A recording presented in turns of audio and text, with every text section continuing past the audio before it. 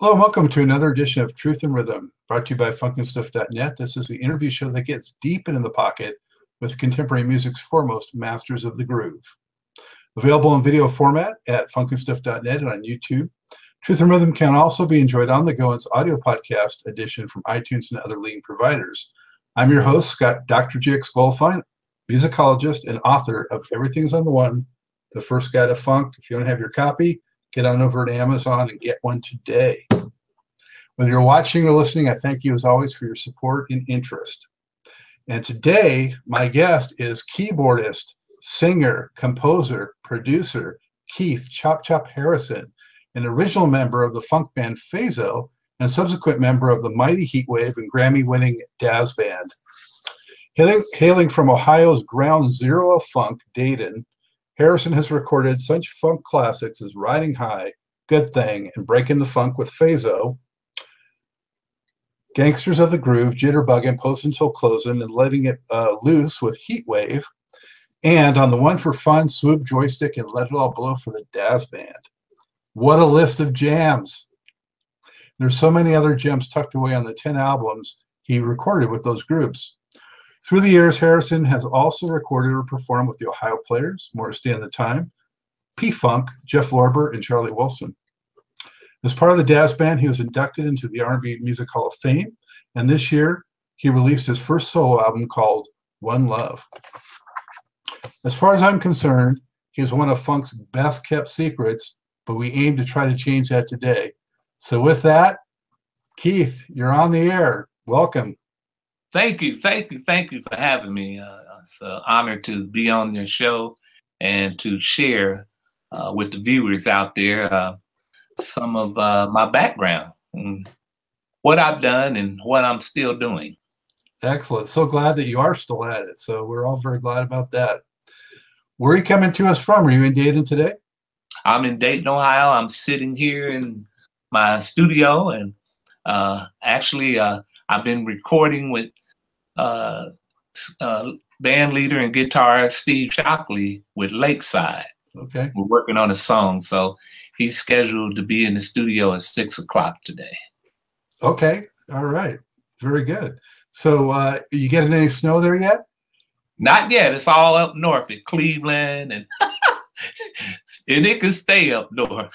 Yeah. You don't want to break. Not ready to get that shovel out yet, right? No. I just got a snowblower last year. Can you believe it? Oh, living large. All right, Keith. Well, unless you got anything else for me off the bat, we're going to jump into some questions. Okay. Well, of course, I want to push my first solo CD, which is out now on all your digital outlet downloads. It's called K. Harrison, One Love, R&B Soul, and I'm asking all the viewers to go out there, check it out, download it. You won't be disappointed. Yeah, I can vouch for that. We'll talk about it a little deeper in, but absolutely congratulations on that. Thank you. So, Keith, how did you get into music? How did you get started? Were you from a musical family? Did you have formal training? What's that backstory? Well, yeah, at the age of 10, I wanted to play organ at the time. And my parents bought me a little organ. It had the push buttons on the left side and the keys on the right. And as I got older, when I became 18, I was also athletic. So I was trying to make a decision in my life. Should I play sports or should I stay in music? Of course, growing up, high school, played in a lot of high school bands. We had a band called the Medallions. We won a first place on a show wagon, which went around to all the rec parks, and we performed on this flat bed that a truck pulled around. And eventually, some of us who were in the Medallions went on to become Phase 3, and then Phazo.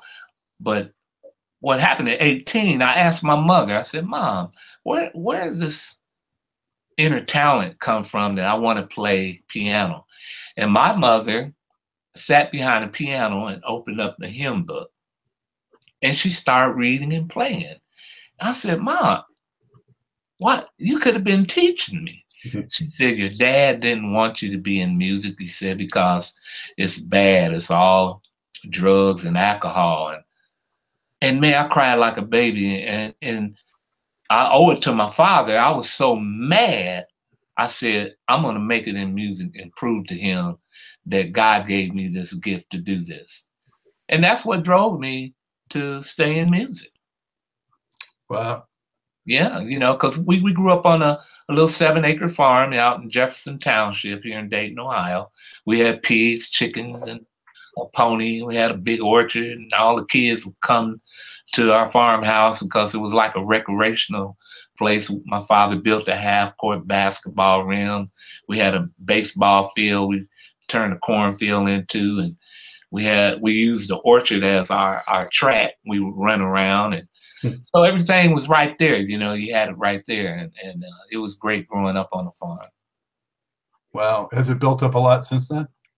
No, actually, that area has gone down out in Jefferson Township. You know, a lot of the kids never moved back to that particular area. But as time went on, from when I graduated, my father said, well, you're not going to lay around here and do nothing. I don't care if you got to push S up and down the street, you're going to get a job. So I enlisted into the military. I went into the military, went to the Air Force. I served over in Guam during Cambodian bombing, and they shipped me back to Dayton.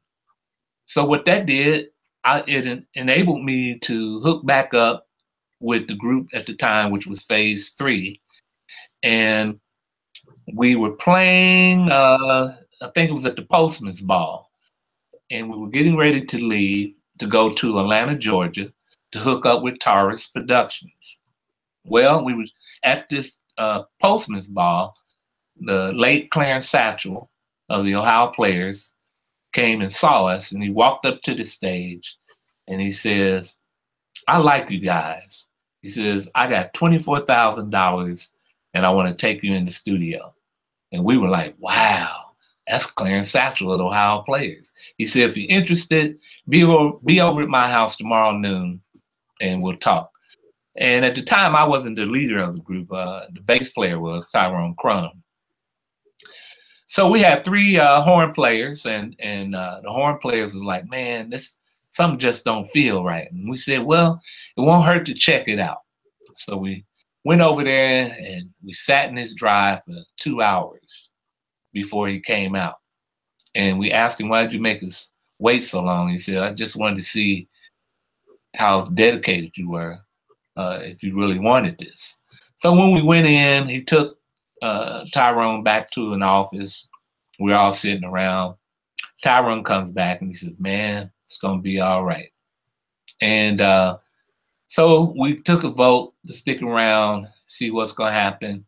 Horn players left the group, and the rest is history. Went in the studio. We started recording the Riding High record, and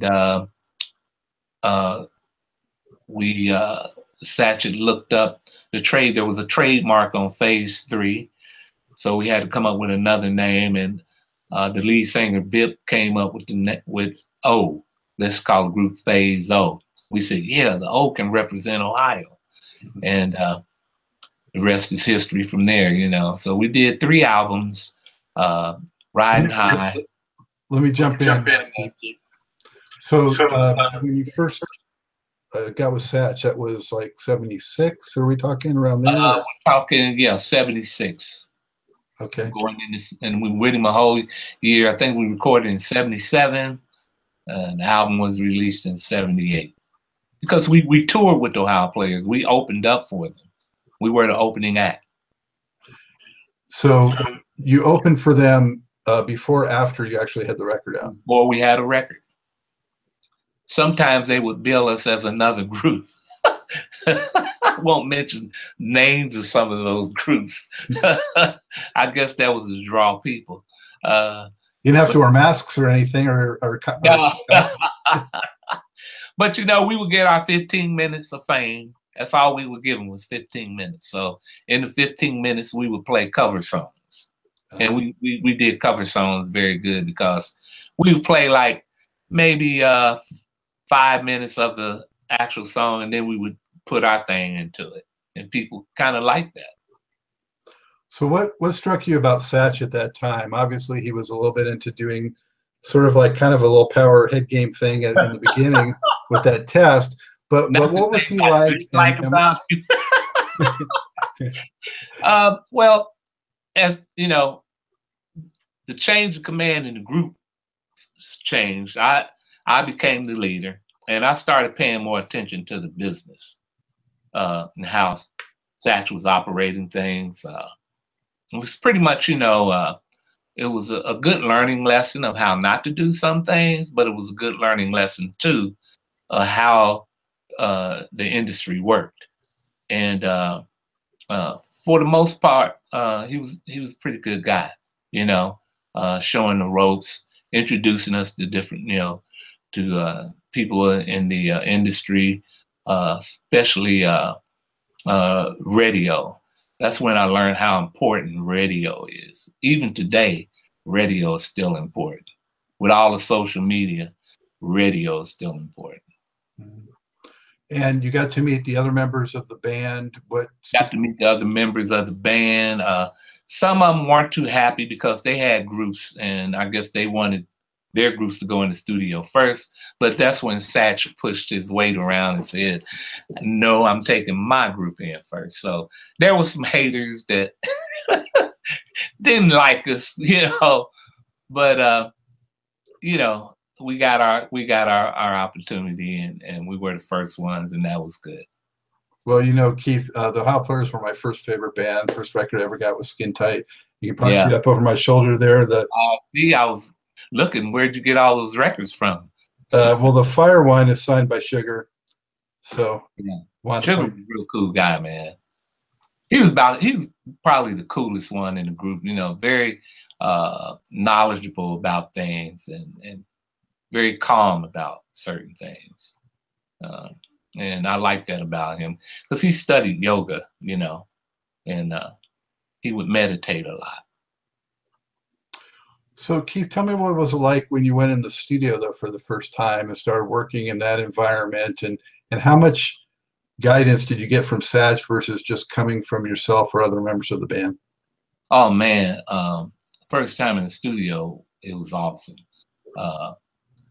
I didn't realize, you'd be in the studio that long, but back in the day, the way they did it, and we're talking, the 70s, because they would splice tape. It's not like the technology today, cut, copy, and paste. But we would basically go in and start playing a groove, and Satch would say, "Okay, go to." We'll say we were playing an E, and he would say, "Okay, go to A." Go to C, and basically would take the best parts of those grooves, splice them, and put them together. Now you got your track to make a song, and then we work on lyrics and things of that nature. But we had already had a pile of stuff from playing in the clubs, some grooves and ideas that we had to do, and the thing that intrigued me the most, and when we get to the heat wave era, a lot of vocal arrangements and vocal recording I learned from Rod Temperton, but how to stack voices, that was really amazing to me and interesting to me, to make a song sound full and overdubs and things of that nature. So it was real good, and the time it took, it would take maybe an hour just for the engineer to work with the drummer tuning the drums. Even with technology, a lot of new artists don't understand. You still got to tune electronic drums, to whatever key that you're going to be playing in. It's real important to real musicians. So. But that was what was really interesting to me, and the constant do it again, Do it again. How many times do you want me to sing? So we go in at 7 in the evening. We come out at 7 in the morning. Wow. So Riding High in particular, how did you come up with that motif of that song? And was it very different in its early stages? How did it evolve? Riding High evolved, and that's when I was, dabbling in drugs a little bit, alcohol. I was taking like 714s, it's a downer. And I was sitting in my apartment, and I had an 88 Fender Rose piano with satellite speakers. And I just started playing the groove. Boom, boom, boom. Boom, boom, boom. Once, the high kicked in. So I'm playing that. I started, I think, about 7 in the evening. And it was 5 in the morning. I was still laying on that groove because I couldn't think of a change. Mm-hmm. And my wife said, honey, please go to bed. You're playing the same thing over and over again. So that was the basic of the song. So when I got with the group and we added all the other elements, but still had no lyrics. So we played in Atlanta. We're coming back from Atlanta. And I popped I think it was a Black Beauty. And I told the guy riding shotgun, I said, man, I got a vibe for Riding High. Take her out. I still have the actual original lyrics on the hotel stationery. Oh. So I said, I'm riding high, riding down the highway.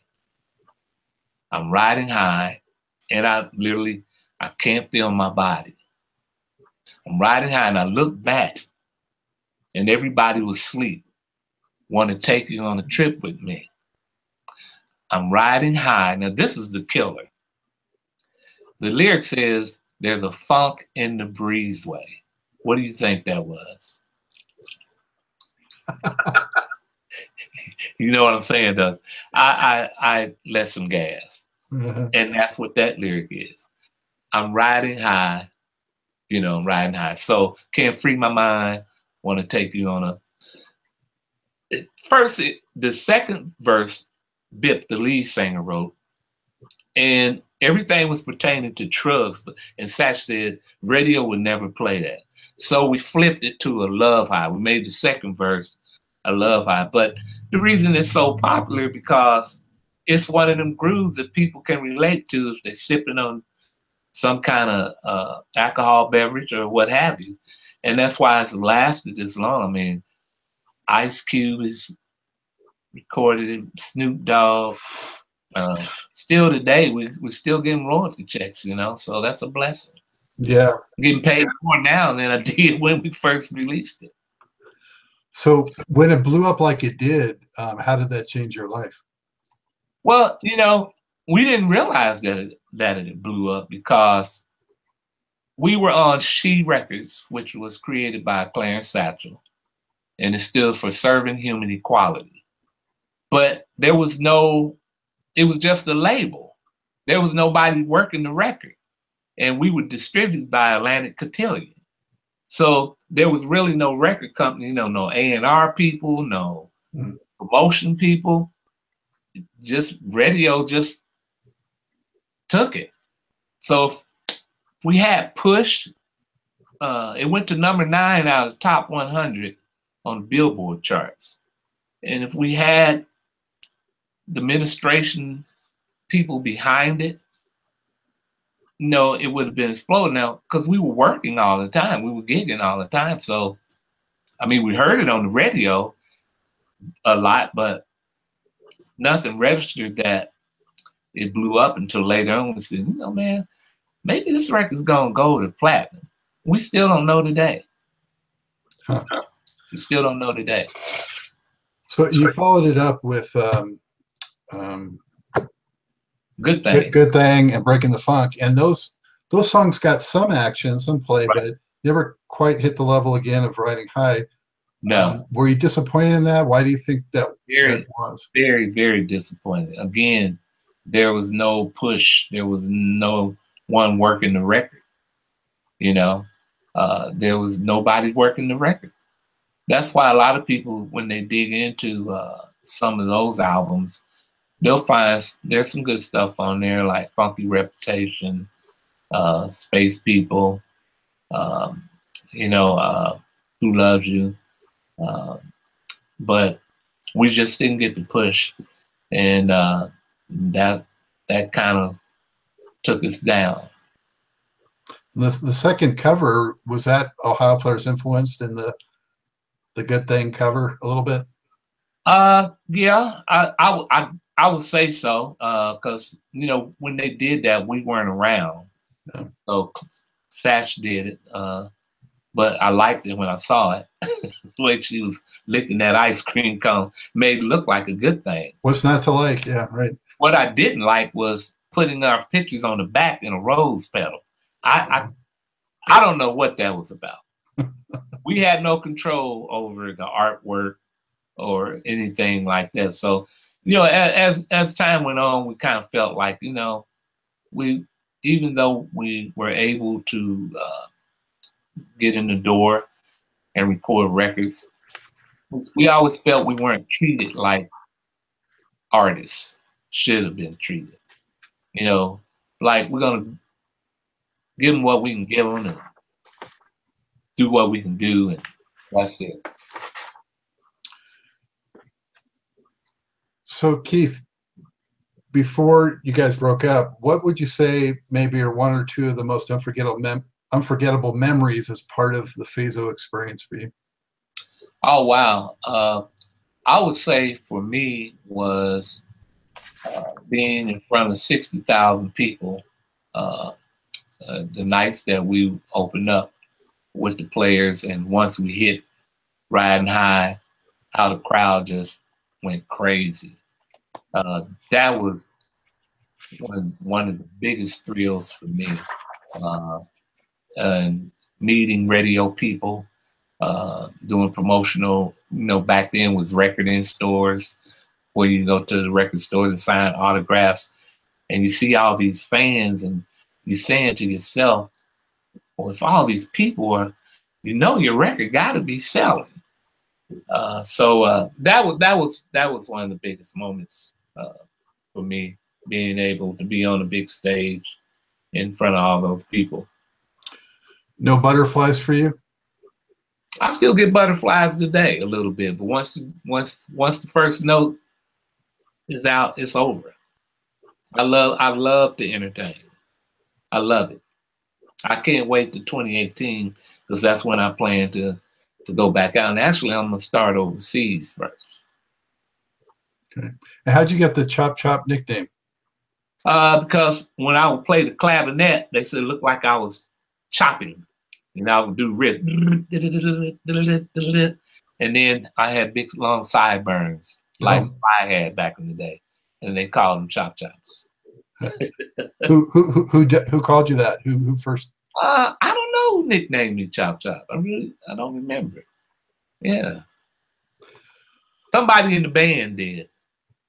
So Keith, talk to me a little bit about that Dayton funk music scene. You know, it's legendary at this point, and it's about time that it started getting as much attention as it has in recent years. But why was it so fertile, especially for funk? Good question. You know, we get asked this all the time.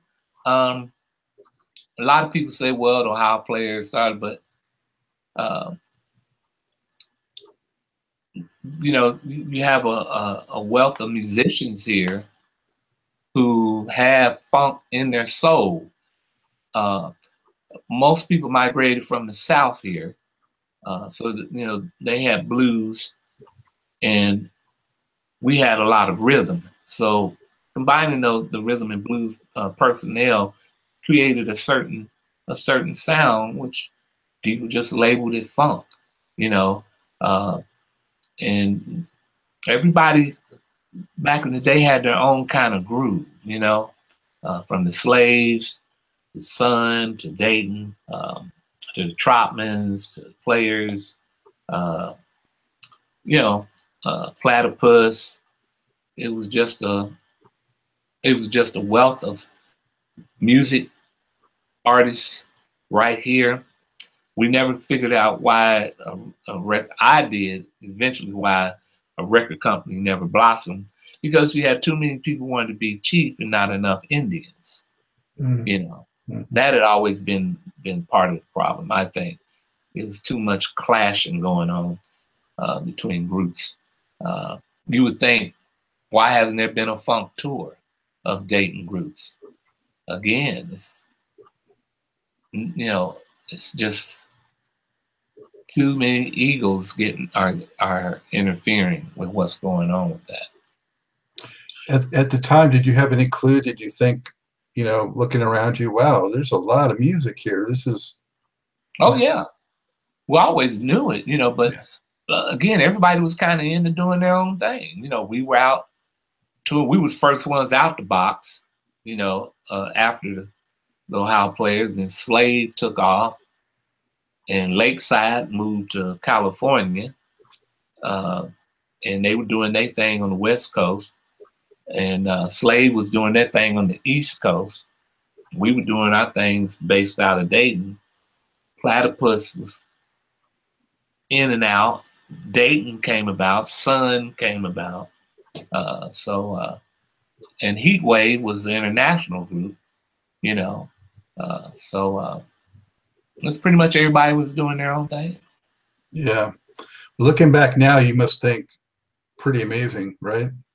Oh, yeah. Yeah. Real amazing. Blessed. Yeah. Really blessed.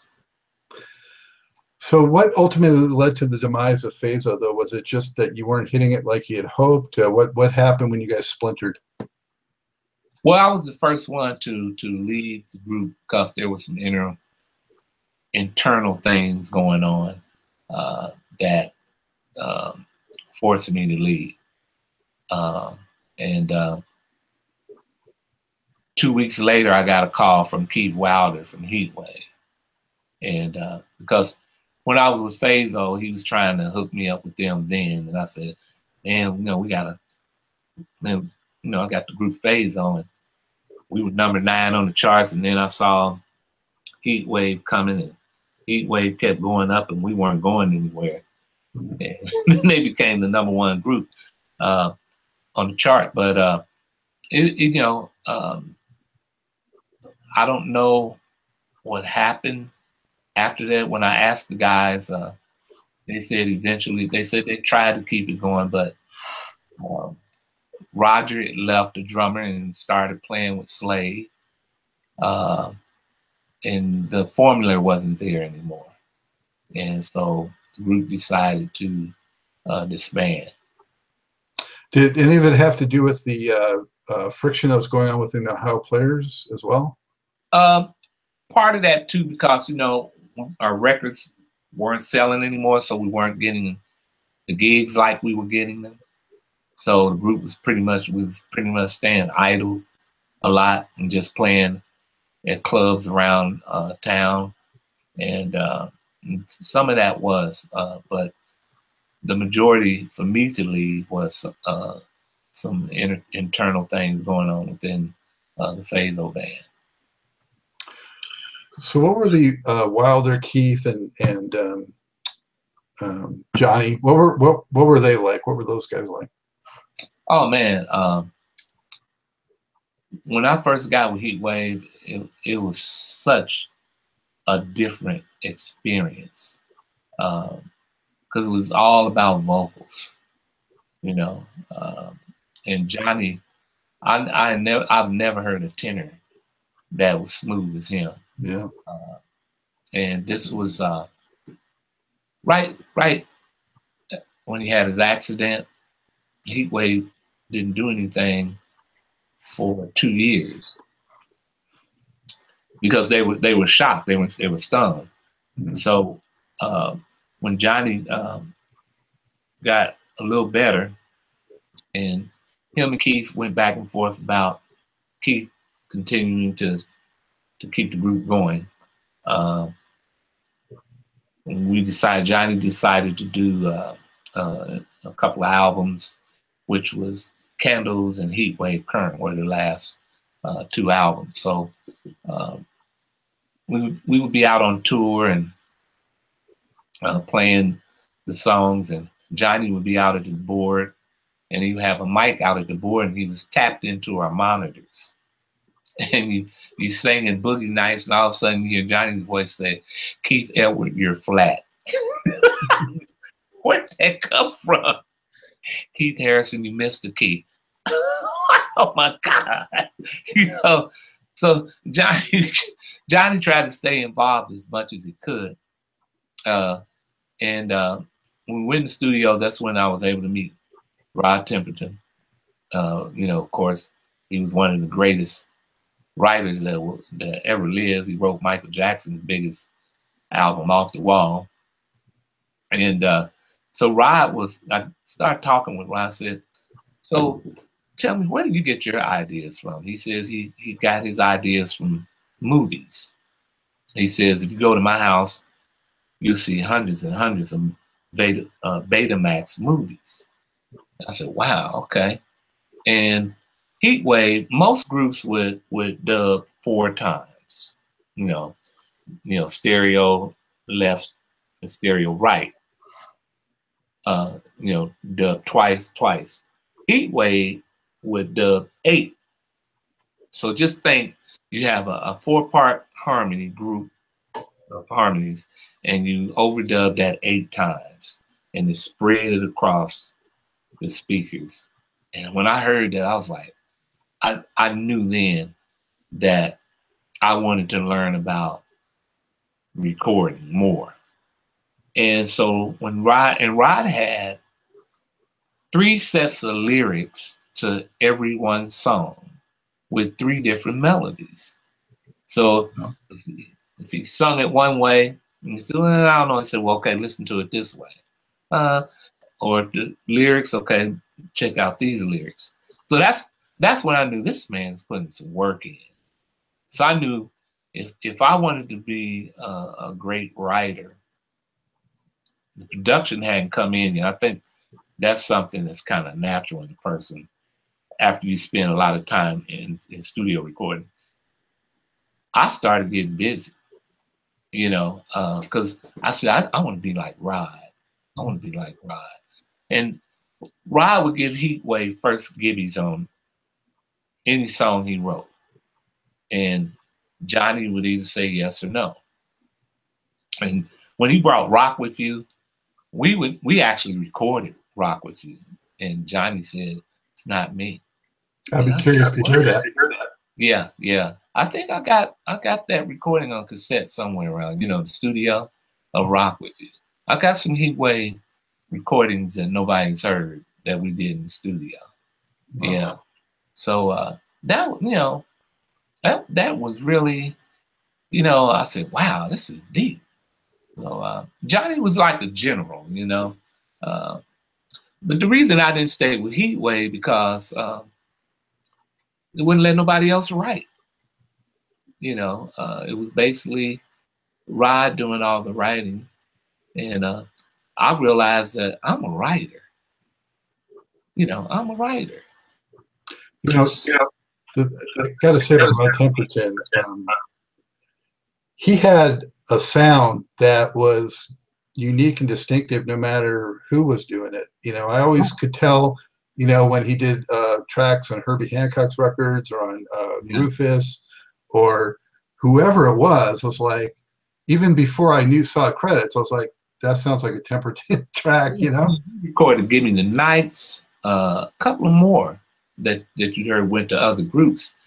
But, one of the things he did, I want to throw in there, he would voice this harmony, and I was like, that note sounds off. He said, that's called a cluster chord. I said, or a zebra chord. I said, what's a cluster chord? It's like taking a major and adding a minor note somewhere, or sharp in there. But he says, in the mix, he would have that vocal part just enough that would draw the ear, and that was a technique of pulling people into your music. Not were they only great hooks, but great lyrics. Wow. So those 2 records, Candles and was it Current? Yeah, Heatwave Current. Yeah. So those 2 albums, they were pretty solid, you know, and they had some good tracks, but for some reason the tracks didn't get to the same heights as, you know, like No, Boogie Nights or the Groove Line. Why do you think that was? because I think music was changing then. Music started to change then. You know, uh, that's when um, from those type of rhythms, uh, got what music was coming in at that time in the early '80s. Uh, it was, I think, funk was starting to push into that era, and uh, I don't know, but I think it was the changing of the music that people were listening to started to change across the board. Well, for those who haven't gotten into those records, I recommend them.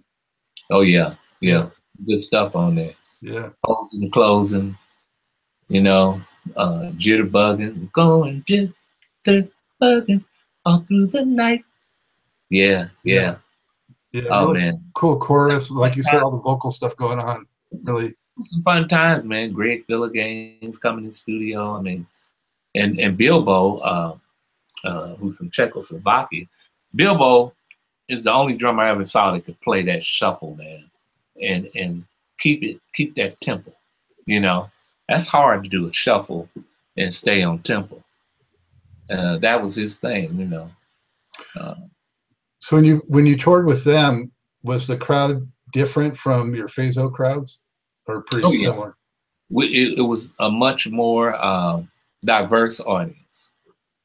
Phaso was strictly pretty much minorities, but when Heatwave and even with the Daz band, well, Heatwave was a more diverse audience.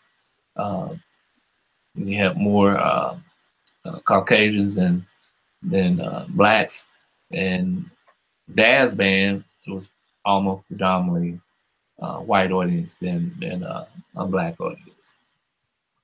Oh, So before talking about the Daz band, I just want to, you know, pay respects to Keith, who left us recently. yeah, So I just went to his funeral last weekend and actually sung at his funeral, and we must continue to pray for his family. I mean that they were a close, tight knit, loving family. Linda and the kids, and um, it was a great homegoing. And had people from France, from Germany, from England come over. Even Roy came, Roy Carter, who was a part of Heat. So he did the eulogy, and he's gonna be missed, man. We stayed, you know, every time he would come to Dayton to visit his mom, we got together and hooked up. Anytime I was down in Atlanta, we went to his house. And he actually named his son Keith Jr. He nicknamed him Chop Chop. yeah, Me, you know, so wow. uh, He's gonna be missed greatly. I went out and did a couple of shows before he had his stroke and heart attack with him when it was like the '70s Golden show where they had the orchestra. They had one band, but you had all these '70s and '80s groups on the show, and that band backed them up and I sung with them. But man, you know, Yeah, we've had far too many greats leaving us in the last few years, and yeah, especially when you think Heat Wave, man, you look at the people who are the front runners of that group. First Johnny, then Rod, now Keith. You know, man, you know, that's history right there. yeah, well, that legacy is powerful and lives on, no doubt about that. Yes, yes.